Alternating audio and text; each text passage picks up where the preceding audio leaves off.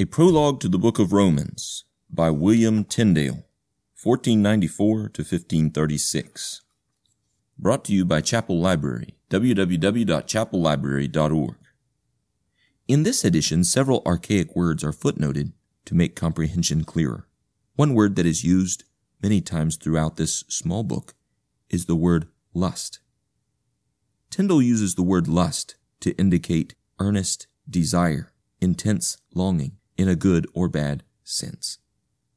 Forasmuch as this epistle is the principal and most excellent part of the New Testament, and most pure evangelion, that is to say, glad tidings, and that we call gospel, and also is a light and a way unto the whole Scripture, I think it meet that every Christian man not only know it by rote and without the book, but also exercise himself therein evermore continually, as with the daily bread of the soul. No man verily can read it too oft, or study it too well.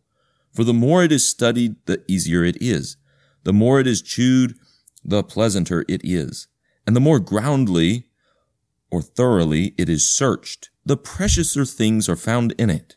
So great treasure of spiritual things lieth hid therein. I will therefore bestow my labor and diligence through this little preface or prologue to prepare a way in thereunto, so far forth as God shall give me grace, that it may be the better understood of every man. For it hath been hitherto evil darkened with glosses, or explanatory remarks, and wonderful dreams of sophisters, subtle disputants, that no man could spy out the intent and meaning of it, which nevertheless of itself is a bright light, and sufficient to give light unto all the Scripture. Principal words. First, we must mark diligently the manner of speaking of the apostle, and above all things know what Paul meaneth by these words: the law, sin, grace, faith, righteousness, flesh, spirit, and such like. Or else, read thou it ever so oft, thou shalt but lose thy labor. Law. This word law may not be understood here after the common manner, and to use Paul's term, after the manner of men, or after man's ways, as that thou wouldest say the law here, in this place, were nothing but learning, which teacheth what ought to be done, and what ought not to be done, as it goeth with man's law, where the law is fulfilled with outward works only, though the heart be never so far off. But God judgeth after the ground, or depths and reality, of the heart, yea, and the thoughts and the secret movings of the mind. Therefore his law requireth the ground of the heart, and love from the bottom thereof, and is not content with the outward work only, but rebuketh those works most of all which spring not of love from the ground and low bottom of the heart, though they appear outward never so honest and good. As Christ in the gospel rebuketh the Pharisees above all other, that were open sinners, and calleth them hypocrites, that is to say, similars, those who pretend to be what they are not, and painted sepulchres, which Pharisees yet lived no men so pure as pertaining to the outward deeds and works of the law. Yea, and Paul confesseth of himself that, as touching the law, he was such a one as no man could complain on, and notwithstanding was yet a murderer of the Christians, persecuted them, and tormented them so sore that he compelled them to blaspheme Christ, and was altogether merciless, as many are which now feign outward good works. For this cause the 116th Psalm calleth all men liars, because that no man keepeth the law from the ground of the heart, neither can keep it, though he appear outwardly full of good works. For all men are naturally inclined unto evil, and hate the law. We find in ourselves unlust, a lack of desire, and tediousness to do good, but lust and delectation, or delight, to do evil. Now where no free lust is to do good, there the bottom of the heart fulfilleth not the law. And there no doubt is also sin, and wrath is deserved before God, though there be never so great outward show and appearance of honest living.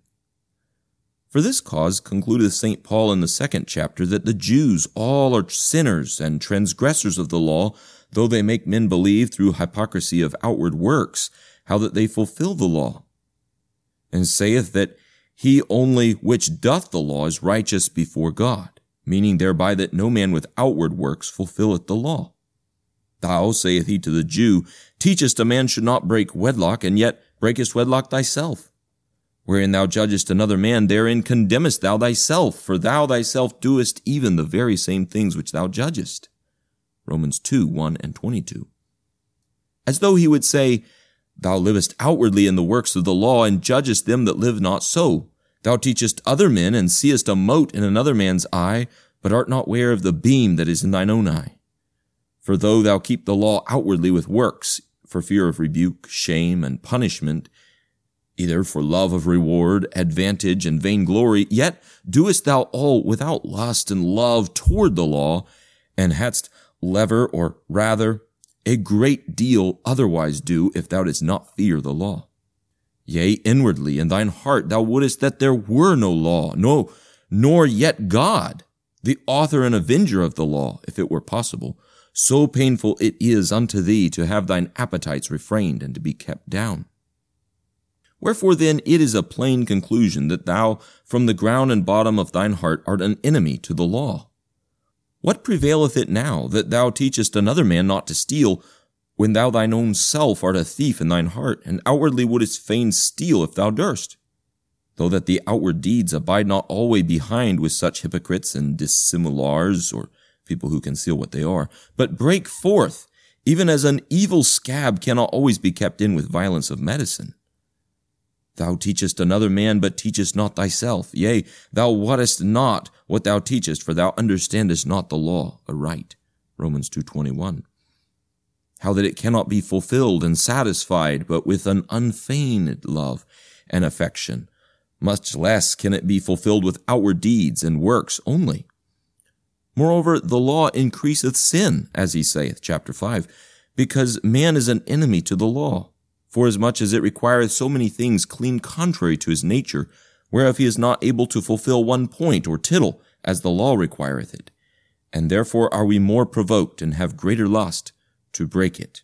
For which cause sake he saith that the law is spiritual, 7:14, as though he would say, if the law were fleshly and but man's doctrine, it might be fulfilled, satisfied, and stilled with outward deeds.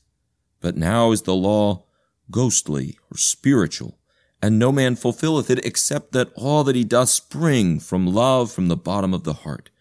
Such a new heart and lusty courage unto the law word canst thou never come by of thine own strength and enforcement, but by the operation and working of the Spirit.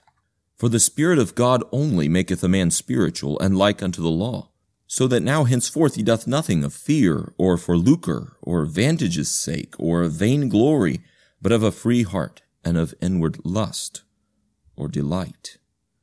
The law is spiritual, and will be both loved and fulfilled of a spiritual heart, and therefore of necessity requireth it the Spirit, that maketh a man's heart free, and giveth him lust and courage unto the law word.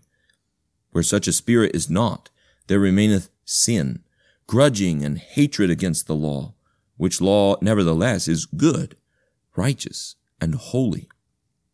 Acquaint thyself therefore with the manner of speaking of the apostle, and let this now stick fast in thine heart, that it is not both one, to do the deeds and works of the law, and to fulfill the law. The work of the law is whatsoever a man doth or can do of his own free will, of his own proper strength and enforcing. Notwithstanding, though there be never so great working, yet as long as there remaineth in the heart unlust, tediousness, grudging, grief, pain, loathsomeness, and compulsion toward the law, so long are all the works unprofitable, lost, yea, and damnable in the sight of God. This meaneth Paul, where he saith, by the deeds of the law shall no flesh be justified in the sight of God. Chapter 3, verse 20. Hereby perceivest thou that these sophisters are but deceivers, who teach that a man may and must prepare himself to grace and to the favor of God with good works, before he have the Spirit and true faith of Christ. How can they prepare themselves unto the favor of God and to that which is good, when they themselves can do no good, nor can once think a good thought or consent to do good? the devil possessing their hearts, minds, and thoughts, captive at his pleasure. Can those works please God, thinkest thou, which are done with grief, pain, and tediousness, with an evil will, with a contrary and grudging mind? O holy Prosperous, how mightily with the scripture of Paul didst thou confound this heresy 1200 years ago or thereupon. To fulfill the law is to do the works thereof and whatsoever the law commands with love, lust, and inward affection and delectation, and to live godly and well, freely, willingly, and without compulsion of the law, even as though there were no law at all. Such lust and free liberty to love the law cometh only by the working of the Spirit in the heart, as he saith in the 5th chapter. Now is the Spirit none otherwise given than by faith only, in that we believe the promises of God without wavering, how that God is true, and will fulfill all his good promises towards us for Christ's blood's sake, as it is plain in chapter 1. I am not ashamed, saith Paul, of Christ's glad tidings, for it is the power of God unto salvation to as many as believe. Romans 1:16. For at once and together, even as we believe the glad tidings preached to us, the Holy Ghost entereth into our hearts, and looseth the bonds of the devil, which before possessed our hearts in captivity, and held them, that we could have no lust to the will of God in the law. And as the Spirit cometh by faith only, even so faith cometh by hearing the word or glad tidings of God when Christ is preached, how that he is God's Son, and man also dead, and risen again for our sakes, as he saith in chapter 3, 4, and 10. All our justifying then cometh of faith, and faith and the Spirit come of God, and not of us. When we say, faith bringeth the Spirit, it is not to be understood that faith deserveth the Spirit, or that the Spirit is not present in us before faith, for the Spirit is ever in us, and faith is the gift and working of the Spirit. But through preaching the Spirit beginneth to work in us. And as by preaching the law he worketh the fear of God, so by preaching the glad tidings he worketh faith. And now when we believe and are come under the covenant of God, then are we sure of the Spirit by the promise of God, and then the Spirit accompanieth faith inseparably, and we begin to feel his working. And so faith certifieth us of the Spirit, and also bringeth the Spirit with her unto the working of all their gifts of grace, and to the working out of the rest of our salvation, until we have altogether overcome sin, death, hell, and Satan, and are come unto the everlasting life of glory. And for this cause we say, faith bringeth the Spirit. Hereof cometh it that faith only justifieth, maketh righteous, and fulfilleth the law. For it bringeth the Spirit through Christ's deservings. The Spirit bringeth lust or delight, looseth the heart, maketh him free, setteth him at liberty, and giveth him strength to work the deeds of the law with love, even as the law requireth. Then at the last out of the same faith, so working in the heart, spring all good works by their own accord. That meaneth he in the 3rd chapter, for after he hath cast away the works of the law, so that he soundeth as though he would break and disannul the law through faith, he answereth to that might be laid against him, saying, We destroy not the law through faith, but maintain further, or establish the law through faith. Romans 3:31. That is to say, we fulfill the law through faith. Sin. Sin in the Scripture is not called that outward work only committed by the body, but all the whole business, and whatsoever accompanieth, moveth, or stirreth unto the outward deed. And that whence the works spring, as unbelief, proneness, and readiness unto the deed in the ground of the heart, with all the powers, affections, and appetites wherewith we can but sin. So that we say that a man then sinneth when he is carried away headlong into sin altogether, as much as he is of that poisonous inclination and corrupt nature wherein he was conceived and born. For there is none outward sin committed, except a man be carried away altogether with life, soul, heart, body, lust, and mind thereunto. The Scripture looketh singularly unto the heart, and unto the root and original fountain of all sin, which is unbelief in the bottom of the heart. For as faith only justifieth, and bringeth the Spirit and lust unto the outward good works, even so unbelief only damneth and keepeth out the Spirit, provoketh the flesh, and stirreth up lust unto the evil outward works, as it happened to Adam and Eve in paradise. Genesis 3. For this cause Christ called sin unbelief, and that notably in John 16. The Spirit, saith he, shall rebuke the world of sin, because they believe not in me. John 16:8 and 9. And I am the light of the world, John 8:12. And therefore he biddeth them, while ye have light, believe in the light, that ye may be the children of light. For he that walketh in darkness knoweth not where he goeth. John 12:35 and 36. Now, as Christ is the light, so is the ignorance of Christ that darkness wherever he speaketh, in which he that walketh knoweth not whither he goeth. That is, he knoweth not how to work a good work in the sight of God, or what a good work is. And therefore Christ saith, As long as I am in the world, I am the light of the world, but there cometh night, when no man can work. John 9:4 and 5. Which night is but ignorance of Christ, in which no man can see to do any work to please God. And Paul exhorteth that they walk not as other heathens who are strangers from the life of God through the ignorance that is in them. Ephesians 4:17 through 18. And again, in the same chapter, put off the old man which is corrupt through the lusts of error. Ephesians 4:22, that is to say, ignorance. And let us cast away the deeds of darkness. Romans 13:12, that is to say, of ignorance and unbelief.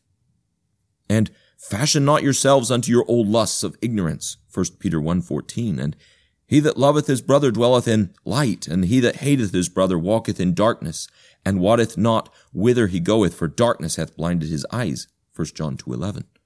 By light he meaneth the knowledge of Christ, and by darkness the ignorance of Christ.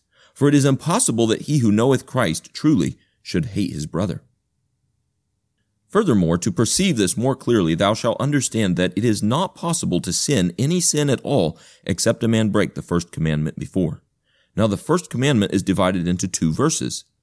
The Lord God is one God, and thou shalt love thy Lord God with all thine heart, with all thy soul, with all thy power, and with all thy might. Deuteronomy 6:4 and 5. And the whole cause why I sin against any inferior precept is that this love is not in mine heart. For were this love written in mine heart, and were it full and perfect in my soul, it would keep mine heart from consenting unto any sin. And the whole and only cause why this love is not written in our hearts is that we believe not the first part, that our Lord God is one God.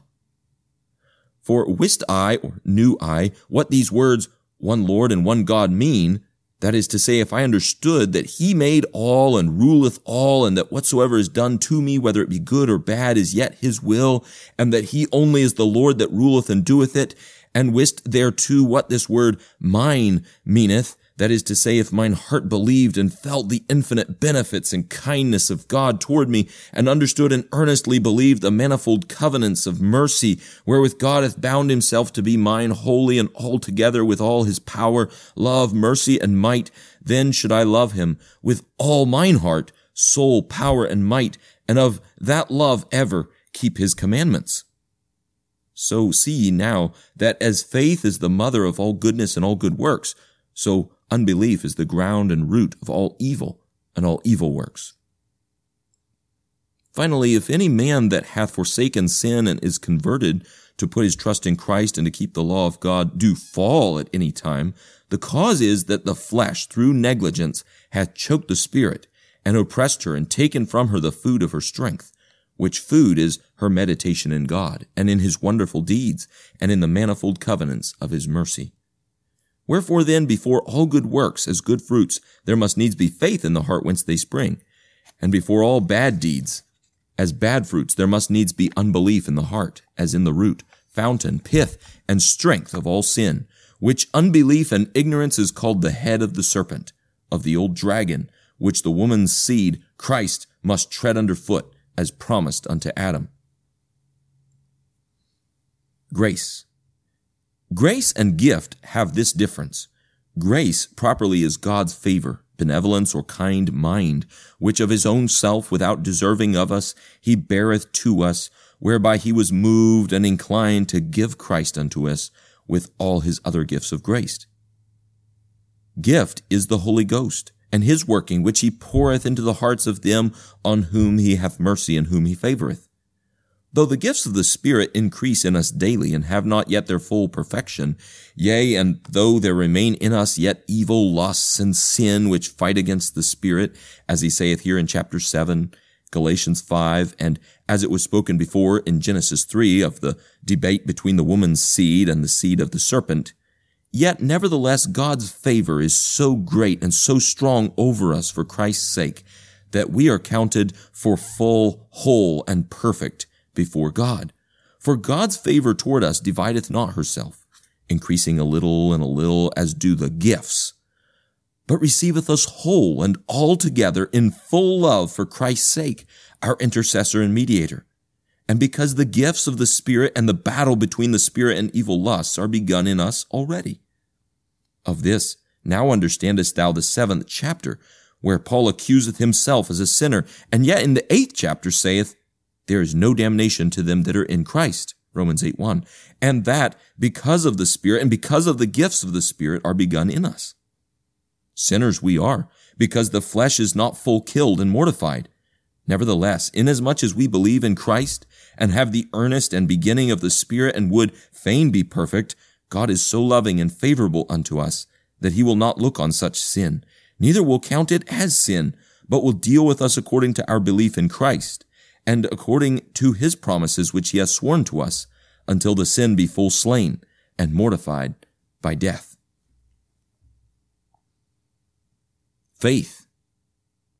Faith is not man's opinion and dream, as some imagine and feign, when they hear the story of the gospel. But when they see that there follow no good works, nor amendment of living, though they hear, yea, and can babble many things of faith, then they fall from the right way, and say, faith only justifieth not. A man must have good works also, if he will be righteous and safe.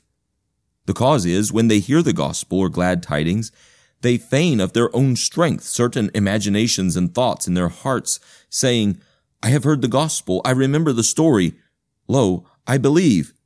And that they count right faith, which nevertheless, as it is but man's imagination and feigning, even so it profiteth not, neither follow there any good works or amendment of living. But right faith is a thing wrought by the Holy Ghost in us, which changeth us, turneth us into a new nature, and begetteth us anew in God, and maketh us the sons of God, as thou readest in the 1st of John, and killeth the old Adam, and maketh us altogether new in the heart, mind, will, lust, and in all our affections and powers of the soul, the Holy Ghost ever accompanying her and ruling the heart. Faith is a lively thing, mighty in working, valiant and strong, ever doing, ever fruitful, so that it is impossible that he who is endued therewith should not work always good works without ceasing. He asketh not whether good works are to be done or not, but hath done them already, ere mention be made of them, and is always doing, for such is his nature. For quick or living faith in his heart and lively moving of the Spirit drive him and stir him thereunto. Whosoever doth not good works is an unbelieving person, and faithless, and looketh round about him, groping after faith and good works, and wotteth not what faith or good works mean, though he babble never so many things of faith and good works. Faith is, then, a lively and steadfast trust in the favor of God, wherewith we commit ourselves altogether unto God. And that trust is so surely grounded and sticketh so fast in our hearts, that a man would not once doubt of it, though he should die 1,000 times therefore. And such trust, wrought by the Holy Ghost through faith, maketh a man glad, lusty, cheerful, and true-hearted unto God and unto all creatures, whereof willingly and without compulsion he is glad and ready to do good to every man, to do service to every man, to suffer all things, that God may be loved and praised, which hath given him such grace, so that it is impossible to separate good works from faith, even as it is impossible to separate heat and burning from fire. Therefore take heed to thyself, and beware of thine own fantasies and imaginations, which to judge of faith and good works will seem wise, when indeed they are stark blind, and of all things most foolish. Pray God that he will vouchsafe to work faith in thine heart, or else shalt thou remain evermore faithless. Feign thou, imagine thou, enforce thou, wrestle with thyself, and do what thou wilt or canst. Righteousness. Righteousness is even such faith, and is called God's righteousness, or righteousness that is of value before God.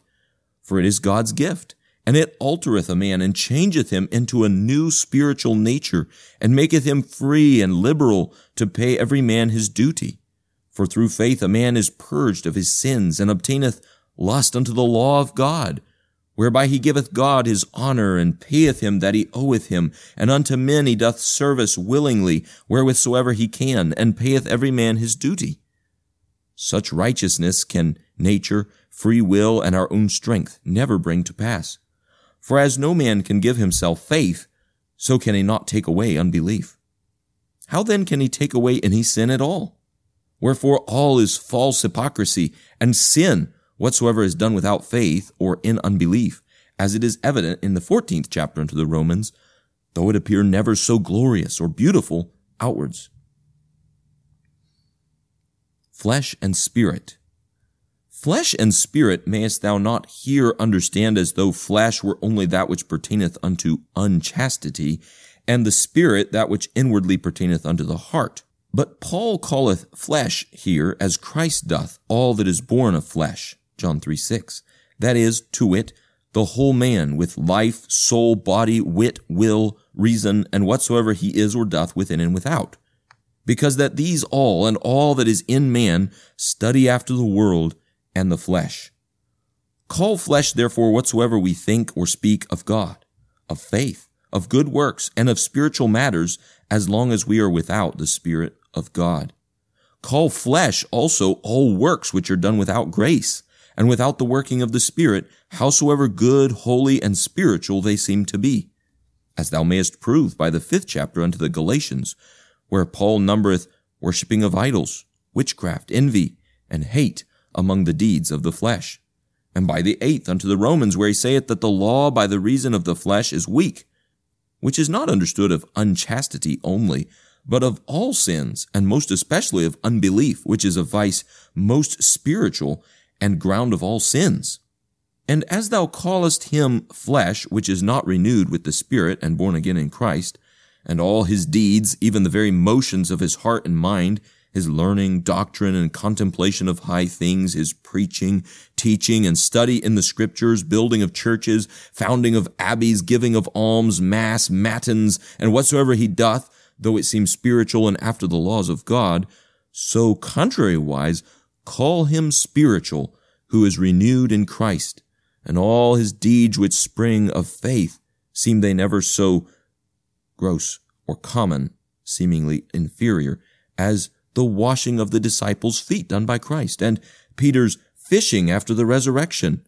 Yea, and whatsoever is done within the laws of God, though it be wrought by the body, as the very wiping of shoes and such like, howsoever gross they appear outwardly. Without such understanding of these words, thou canst never understand this epistle of Paul, neither any other place in the Holy Scripture. Take heed, therefore, for whosoever understandeth these words otherwise, the same understandeth not Paul, whatsoever he be. Now will we prepare ourselves unto the epistle. Chapter 1. Forasmuch as it becometh the preacher of Christ's glad tidings, first through opening of the law, to rebuke all things, and to prove all things sin that proceed not of the Spirit and of faith in Christ, and to prove all men sinners and children of wrath by inheritance, and how that to sin is their nature, and that by nature they can none otherwise do than to sin, and therewith to abate the pride of man, and to bring him unto the knowledge of himself, and to misery and wretchedness, that he might desire help, even so doth St. Paul. And he beginneth in the 1st chapter to rebuke unbelief and gross sins, which all men see, as idolatry, and as the gross sins of the heathen were, and as the sins now are of all them who live in ignorance, without faith, and without the favor of God. And saith, the wrath of the God of heaven appeareth through the gospel upon all men, for their ungodliness and unholy living. Romans 1:18. For though it be known and daily understood by the creatures that there is but one God, yet is nature of herself, without the Spirit and grace, so corrupt and so poisoned, that men can neither thank him, neither worship him, neither give him his due honor, but they blind themselves and fall without ceasing into worse case, even until they come unto worshipping of images and working of shameful sins, which are abominable and against nature, and moreover they suffer the same unrebuked in others, having delectation and pleasure therein. Chapter 2. In the second chapter, the apostle proceedeth further, and rebuketh all those holy people also, which, without lust and love to the law, live well outwardly in the face of the world, and condemn others gladly, as the nature of all hypocrites is, to think themselves pure in respect of open sinners, and yet they hate the law inwardly, and are full of covetousness and envy, and of all uncleanness, as in Matthew 23. These are they which despise the goodness of God, and according to the hardness of their hearts heap together for themselves the wrath of God. Furthermore, St. Paul, as a true expounder of the law, suffereth no man to be without sin, but declareth that all they are under sin, who of free will and of nature will live well, and suffereth them not to be better than the open sinners. Yea, he calleth them hard-hearted, and such as cannot repent. Chapter 3.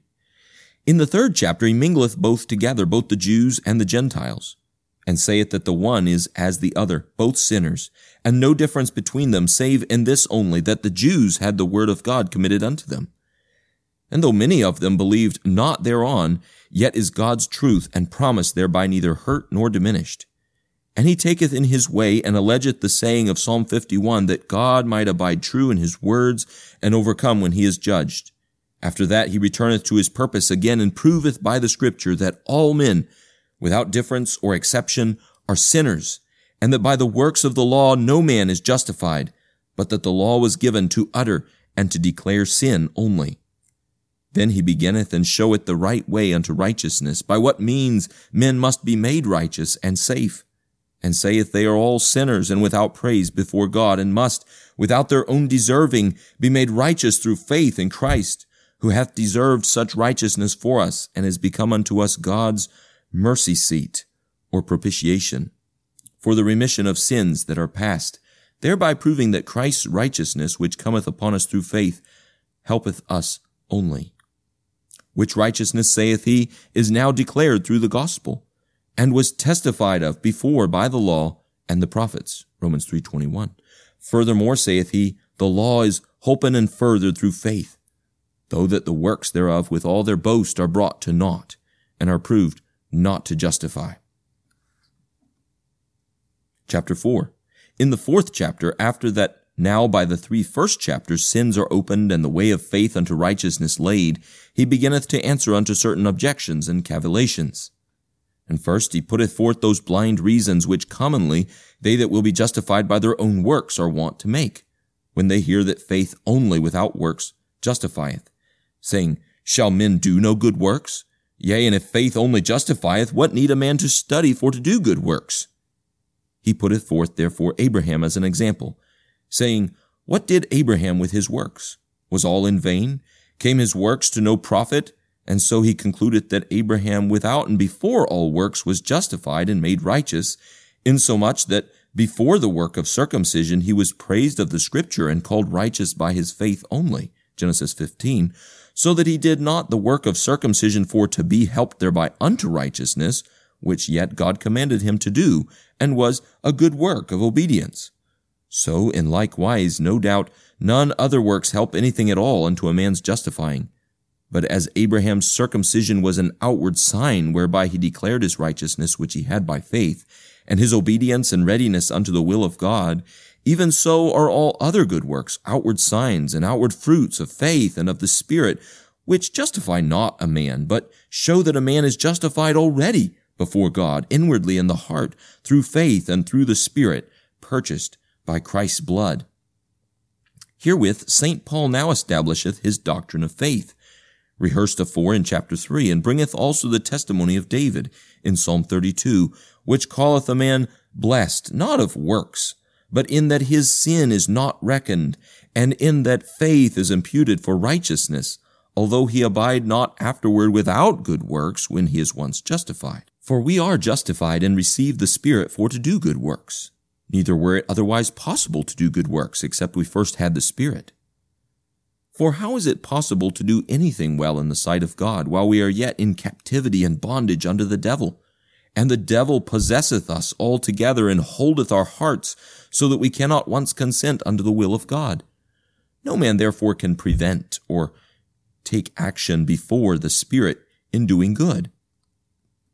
The Spirit must first come and wake him out of his sleep with the thunder of the law and fear him or affright him and show him his miserable estate and wretchedness and make him abhor and hate himself and to desire help, and then comfort him again with the pleasant rain of the gospel, that is to say, with the sweet promises of God in Christ, and stir up faith in him to believe the promises.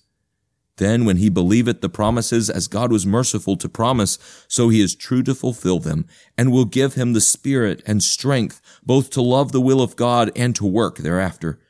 So we see that God only, who according to the Scripture worketh all in all things, worketh a man's justifying, salvation, and health, yea, and poureth forth faith and belief, lust to love God's will, and strength to fulfill the same into us, even as water is poured into a vessel, and that of his good will and purpose, and not of our deservings and merits.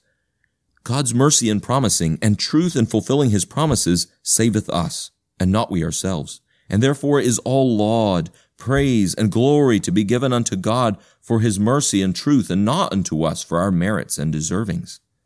After that he stretcheth his example out against all other good works of the law, and concludeth that the Jews cannot be Abraham's heirs because of blood and kindred only, and much less by the works of the law, but must inherit Abraham's faith, if they will be the right heirs of Abraham. For as much as Abraham before the law, both of Moses and also of the circumcision, was through faith made righteous, and called the father of all them that believe, and not of them that work. Moreover, the law causeth wrath, inasmuch as no man can fulfill it with love and lust, and as long as such grudging, hate, and indignation against the law remaineth in the heart, and is not taken away by the Spirit that cometh by faith, so long no doubt the works of the law declare evidently that the wrath of God is upon us, and not favor. Wherefore faith only receiveth the grace promised unto Abraham. And these examples were not written for Abraham's sake only, saith he, but for ours also, to whom, if we believe, faith shall be reckoned, likewise for righteousness, as he saith in the end of the chapter. Chapter 5. In the 5th chapter, the apostle commendeth the fruits or works of faith, as are peace, rejoicing in the conscience, inward love to God and man, moreover, boldness, trust, confidence, and a strong and lusty mind, and steadfast hope in tribulation and suffering. For all such follow where the right faith is, for the abundant grace's sake, and gifts of the Spirit which God hath given us in Christ, in that he gave to him to die for us, while yet his enemies. Now have we then that faith only before all works justifieth, and that it followeth not yet therefore that a man should do no good works, but that the right shapen works abide not behind, but accompany faith, even as brightness doth the sun. And they are called by Paul the fruits of the Spirit. Where the Spirit is, there it is always summer, and there are always good fruits, that is to say, good works. This is Paul's order, that good works spring of the Spirit. The Spirit cometh by faith, and faith cometh by hearing the word of God, when the glad tidings and promises which God hath made unto us in Christ are preached truly and received in the ground of the heart, without wavering or doubting, after that the law hath passed upon us and hath condemned our consciences. Where the word of God is preached purely and received in the heart, there is faith and the Spirit of God. And there are also good works of necessity, whensoever occasion is given. Where God's word is not purely preached, but men's dreams, traditions, imaginations, inventions, ceremonies, and superstition, there is no faith, and consequently no Spirit that cometh from God. And where God's Spirit is not, there can be no good works, even as where an apple tree is not, there can grow no apples. But there is unbelief, the devil's spirit, and evil works. Of this, God's Spirit and his fruits have our holy hypocrites not once known, neither yet tasted how sweet they are, though they feign many good works of their own imagination to be justified withal, in which is not one crumb of true faith, of spiritual love, or of inward joy, peace, and quietness of conscience. For as much as they have not the word of God for them, that such works please God, but they are even the rotten fruits of a rotten tree. After that he breaketh forth, and runneth at large, and showeth whence both sin and righteousness, death and life, come. And he compareth Adam and Christ together, thus wise reasoning and disputing, that Christ must needs come as a second Adam, to make us heirs of his righteousness through a new spiritual birth without our deservings. Even as the first Adam made us heirs of sin through the bodily generation without our deserving, whereby it is evidently known and proved to the uttermost that no man can bring himself out of sin into righteousness, no more than he could have withstood that he was born bodily. And that is proved herewith, for as much as the very law of God, which of right should have holpen, if anything could have holpen, not only came and brought no help with her, but also increased sin, because that the evil and poisoned nature is offended and utterly displeased with the law. And the more she is forbid by the law, the more is she provoked and set afire to fulfill and satisfy her lusts. By the law, then, we see clearly that we must needs have Christ to justify us with his grace and to help nature. Chapter 6. In the 6th, he setteth forth the chief and principal work of faith, the battle of the Spirit against the flesh, how the Spirit laboreth and enforceth to kill the remnant of sin and lust which remain in the flesh after our justifying. And this chapter teacheth us that we are not so free from sin through faith that we should henceforth go up and down, idle, careless, and sure of ourselves, as though there were now no more sin in us. Yet there is sin remaining in us, but it is not reckoned because of faith and of the Spirit which fight against it. Wherefore we have enough to do all our lives long, to tame our bodies and to compel the members to obey the Spirit and not the appetites, that thereby we might be like unto Christ's death and resurrection, and might fulfill our baptism, which signifieth the mortifying of sins and the new life of grace. For this battle ceaseth not in us until the last breath, and until that sin be utterly slain by the death of the body. This thing, I mean to tame the body and so forth, we are able to do, saith he, seeing we are under grace and not under the law. What it is not to be under the law, he himself expoundeth. For not to be under the law is not so to be understood that every man may do what he lusteth, but not to be under the law is to have a free heart renewed with the Spirit, so that thou hast lust inwardly of thine own accord to do that which the law commandeth, without compulsion, yea, though there were no law. For grace, that is to say, God's favor, bringeth us the Spirit, and maketh us love the law. So is there now no more sin, neither is the law now any more against us, but at one and agreed with us, and we with it. But to be under the law is to deal with the works of the law, and to work without the Spirit and grace.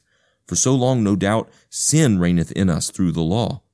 That is to say, the law declareth that we are under sin, and that sin hath power and dominion over us, seeing we cannot fulfill the law, namely within in the heart. For as much as no man of nature favoureth the law, consenteth thereunto, and delighteth therein. Which thing is exceeding great sin, that we cannot consent to the law. Which law is nothing else save the will of God. This is the right freedom and liberty from sin and from the law, whereof he writeth unto the end of this chapter that it is a freedom to do good only with lust or delight, and to live well without compulsion of the law. Wherefore this freedom is a spiritual freedom, which destroyeth not the law, but ministereth that which the law requireth, and wherewith the law is fulfilled. That is to understand, lust, and love, wherewith the law is stilled, and accuseth us no more, compelleth us no more, neither hath aught to crave of us any more. Even as though thou were in debt to another man, and wert not able to pay, two manner of ways mightest thou be loosed. One way, if he would require nothing of thee, and break thine obligation. Another way, if some other good man would pay for thee, and give thee as much as thou mightest satisfy thine obligation withal. On this wise hath Christ made thee free from the law, and therefore is this no wild fleshly liberty that should do naught, but that doth all things, and is free from the craving and debt of the law. Chapter 7. In the 7th chapter he confirmeth the same with a similitude of the state of matrimony. As when the husband dieth, the wife is at her liberty, and the one loosed and departed from the other. Not that the woman should not have the power to marry unto another man, but rather now first of all is she free, and hath power to marry unto another man, which she could not do before, till she was loosed from her first husband. Even so are our consciences bound and in danger to the law under old Adam, as long as he liveth in us. For the law declareth that our hearts are bound, and that we cannot disconsent from him. But when he is mortified and killed by the Spirit, then is the conscience free and at liberty, not so that the conscience shall now do naught, but now first of all cleaveth unto another, that is, to wit, Christ, and bringeth forth the fruits of life. So now to be under the law is not to be able to fulfill the law, but to be debtor to it, and not able to pay that which the law requireth. And to be loose from the law is to fulfill it, and to pay that which the law demandeth, so that it can now henceforth ask thee naught. Consequently, Paul declareth more largely the nature of sin and of the law, how that through the law sin reviveth, moveth herself, and gathereth strength. For the old man and corrupt nature, the more he is forbidden and kept under of the law, is the more offended and displeased therewith, for as much as he cannot pay that which is required of the law. For sin is his nature, and of himself he cannot but sin. Therefore is the law death to him, torment and martyrdom. Not that the law is evil, but because that the evil nature cannot suffer that which is good, and cannot abide that the law should require of him any good thing, like as a sick man cannot suffer that a man should desire of him to run, to leap, and to do other deeds of a whole man.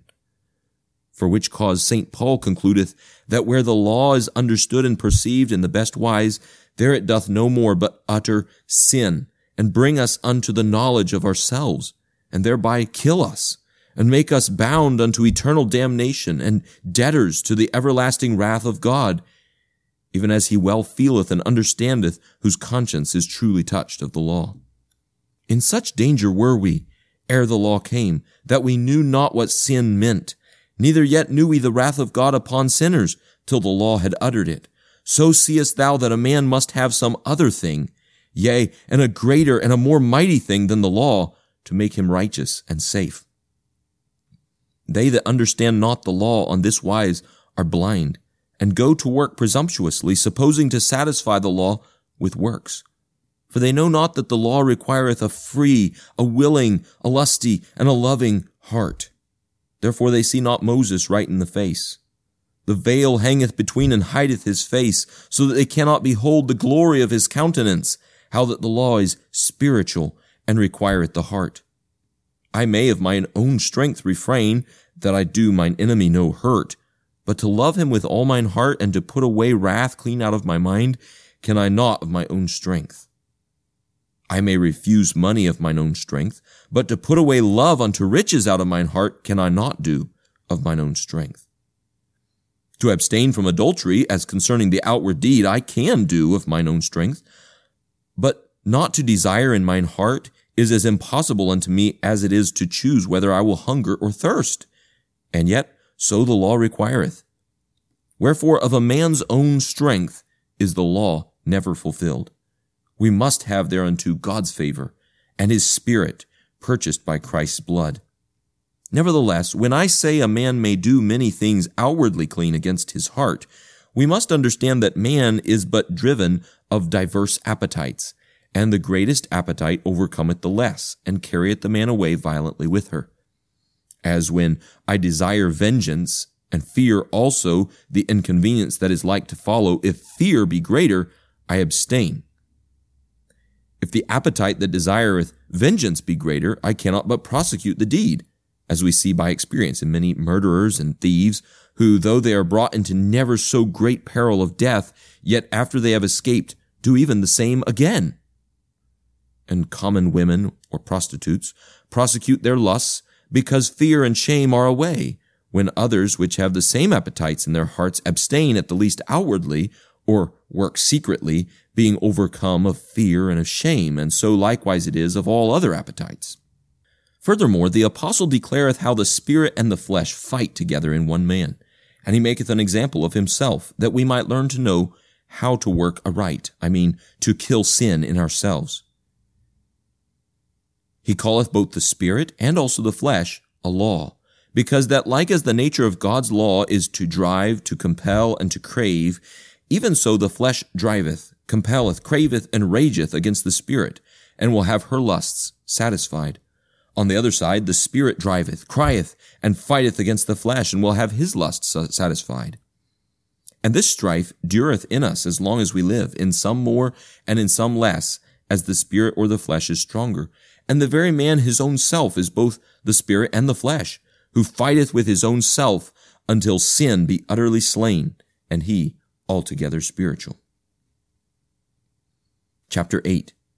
In the 8th chapter he comforteth such fighters, that they despair not because of such flesh, neither think that they are less in favor with God. And he showeth how that the sin remaining in us hurteth not. For there is no danger to them that are in Christ, which walk not after the flesh, but fight against it. And he expoundeth more largely what is the nature of the flesh and of the Spirit, and how the Spirit cometh by Christ, which Spirit maketh us spiritual, tameth, subdueth, and mortifieth the flesh, and certifieth us that we are nevertheless the sons of God, and also beloved, though that sin rage never so much in us, so long as we follow the Spirit and fight against sin to kill and mortify it.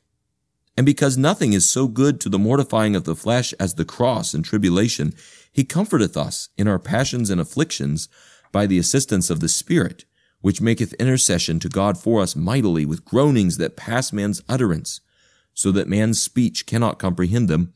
And the creatures mourn also with us of great desire that they have, that we were loosed from sin and corruption of the flesh.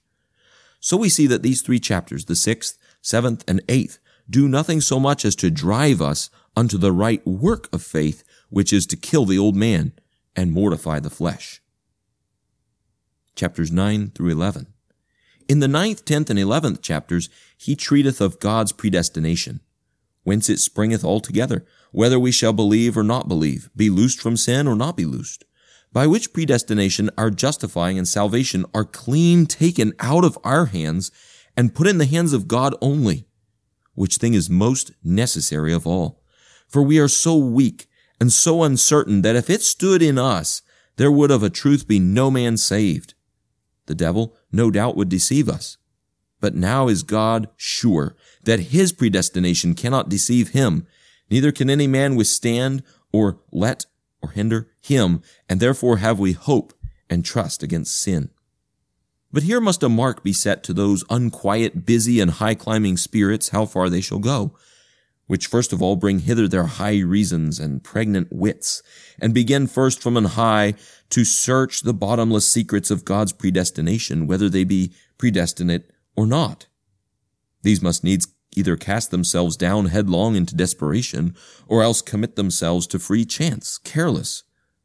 But follow thou the order of this epistle, and noozle, or find shelter, lie close of thyself with Christ, and learn to understand what the law and the gospel mean, and the office of both the two, that thou mayest in the one know thyself, and how that thou hast of thyself no strength, but to sin, and in the other the grace of Christ. And then see thou fight against sin in the flesh, as the 7 first chapters teach thee. After that, when thou art come to the 8th chapter, and art under the cross and suffering of tribulation, the necessity of predestination will wax sweet, and thou shalt well feel how precious a thing it is. For except thou have borne the cross of adversity and temptation, and hast felt thyself brought unto the very brim of desperation, yea, and unto hell gates, thou canst never meddle with the sentence of predestination without thine own harm, and without secret wrath and grudging inwardly against God. For otherwise it shall not be possible for thee to think that God is righteous and just. Therefore must Adam be well mortified, and the fleshly wit brought utterly to naught, ere that thou mayest away with this thing and drink so strong wine. Take heed therefore unto thyself, that thou drink not wine while thou art yet but a suckling. For every learning hath its time, measure, and age. And in Christ is there a certain childhood, in which a man must be content with milk for a season, until he wax strong, and grow up unto a perfect man in Christ, and be able to eat of more strong meat. Chapter 12. In the 12th chapter he giveth exhortations. For this manner observeth Paul in all his epistles. First he teacheth Christ and the faith, then exhorteth he to good works, and unto continual mortifying of the flesh. So here teacheth he good works indeed, and the true serving of God, and maketh all men priests, to offer up not money and beasts, as the manner was in the time of the law, but their own bodies, with killing and mortifying the lusts of the flesh. After that he describeth the outward conversation of Christian men, how that they ought to behave themselves in spiritual things, how to teach, preach, and rule in the congregation of Christ, to serve one another, to suffer all things patiently, and to commit the wreak, or revenge, and vengeance to God. In conclusion, how a Christian man ought to behave himself unto all men, to friend, foe, or whatsoever he be. These are the right works of a Christian man, which spring out of faith. For faith keepeth not holiday, neither suffereth any man to be idle, wheresoever she dwelleth. Chapter 13. In the 13th chapter he teacheth to honor the worldly and temporal sword. For though that man's law and ordinance make not a man good before God, neither justify him in the heart, yet are they ordained for the furtherance of the commonwealth, to maintain peace, to punish the evil, and to defend the good. Therefore ought the good to honor the temporal sword, and to have it in reverence, though as concerning themselves they need it not, but would abstain from evil of their own accord. Yea, and do good without man's law, but by the law of the Spirit, which governeth the heart, and guideth it unto all that is the will of God. Finally, he comprehendeth and knitteth up all in love. Love of her own nature bestoweth all that she hath, and even her own self on that which is loved. Thou needest not to bid a kind mother to be loving unto her only son. Much less doth spiritual love, which hath eyes given her of God, need man's law to teach her to do her duty. And as in the beginning the apostle put forth Christ as the cause and author of our righteousness and salvation, even so he setteth him forth here as an example to counterfeit or copy, that as he hath done to us, even so should we do one to another. Chapter 14. In the 14th chapter he teacheth to deal soberly with the consciences of the weak in the faith, which yet understand not the liberty of Christ perfectly enough, and to favor them of Christian love, and not to use the liberty of the faith unto hindrance, but unto the furtherance and edifying of the weak. For where such consideration is not, there followeth debate and despising of the gospel. It is better then to forbear the weak a while until they wax strong, than that the learning of the gospel should come altogether under foot, or come to be despised. And such work is a singular work of love. Yea, and where love is perfect, there must needs be such a respect unto the weak, a thing that Christ commanded and charged to be had above all things. Chapter 15. In the 15th chapter he setteth forth Christ again, to be followed, that we also by his example should bear with others that are yet weak, as them that are frail, open sinners, unlearned, unexpert, and of loathsome manners, and not cast them away forthwith, but suffer them till they wax better, and exhort them in the meantime. For so dealt Christ in the gospel, and now dealeth with us, daily suffering our imperfectness, weakness, conversation, and manners not yet fashioned after the doctrine of the gospel, but which smell of the flesh, yea, and sometimes break forth into outward deeds. After that, to conclude withal, he wisheth them increase of faith, peace, and joy of conscience, praiseth them, and committeth them to God, and magnifieth his office and administration in the gospel, and soberly and with great discretion desireth succor and aid of them for the poor saints of Jerusalem. And it is all pure love that he speaketh or dealeth withal. So find we in this epistle plenteously unto the uttermost whatsoever a Christian man or woman ought to know, that is, to wit, what the law, the gospel, sin, grace, faith, righteousness, Christ, God, good works, love, hope, and the cross are, and even wherein the pith of all that pertaineth to the Christian faith standeth, and how a Christian man ought to behave himself unto every man, be he perfect or a sinner, good or bad, strong or weak, friend or foe. And in conclusion, how to behave ourselves both toward God and toward ourselves also. And all things are profoundly grounded in the Scriptures, and declared with examples of himself, of the fathers, and of the prophets, that a man can here desire no more. Wherefore it appeareth evidently that Paul's mind was to comprehend briefly in this epistle all the whole learning of Christ's gospel, and to prepare an introduction unto all the Old Testament. For without doubt, whosoever hath this epistle perfectly in his heart, the same hath the light and the effect of the Old Testament with him.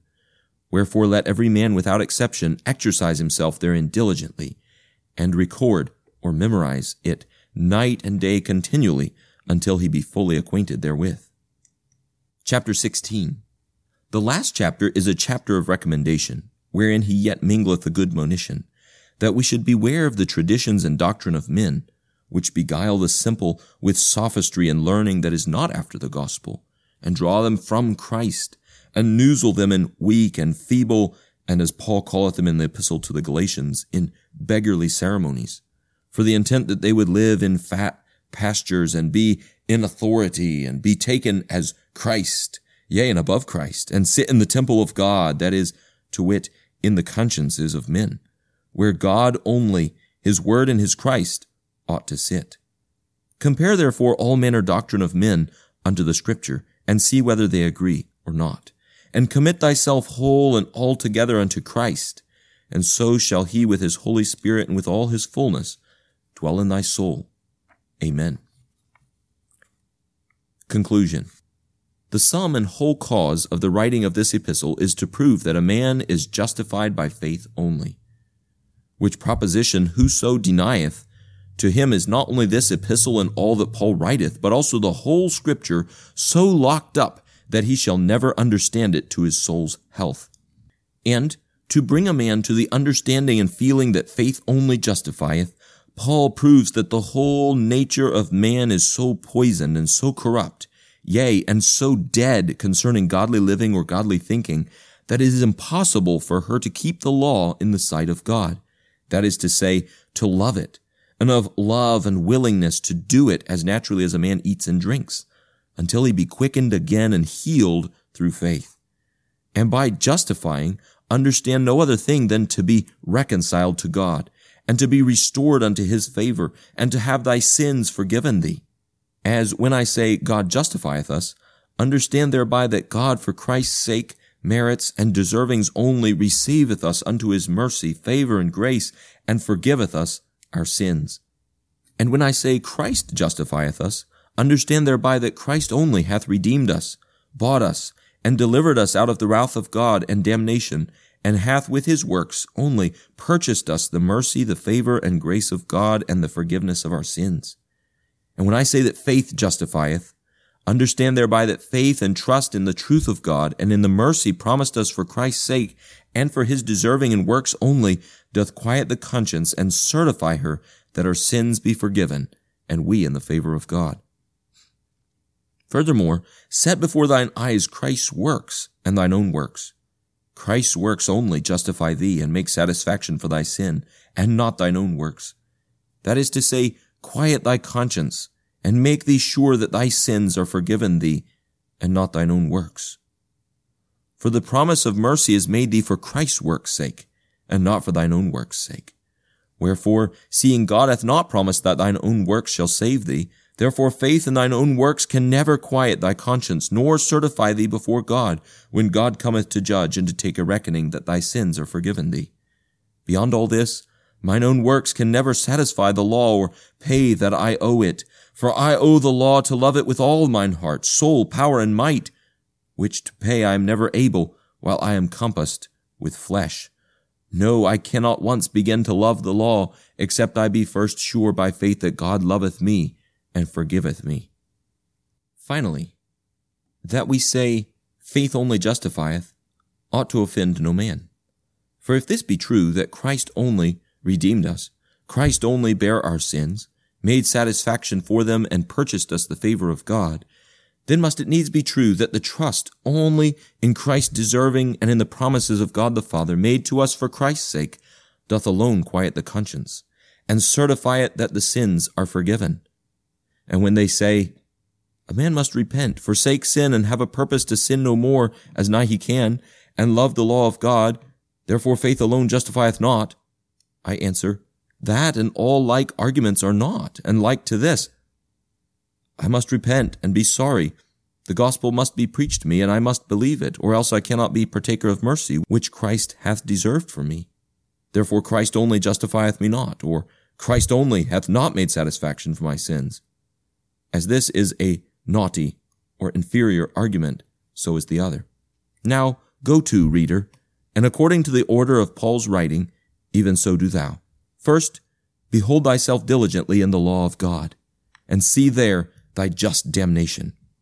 Secondly, turn thine eyes to Christ, and see there the exceeding mercy of thy most kind and loving Father. Thirdly, remember that Christ made not this atonement that thou shouldest anger God again. Neither died he for thy sins that thou shouldest live still in them. Neither cleansed he thee that thou shouldest return as a swine unto thine old puddle again, but that thou shouldest be a new creature and live a new life after the will of God and not of the flesh. And be diligent, lest through thine own negligence and unthankfulness thou lose this favor and mercy again. Farewell.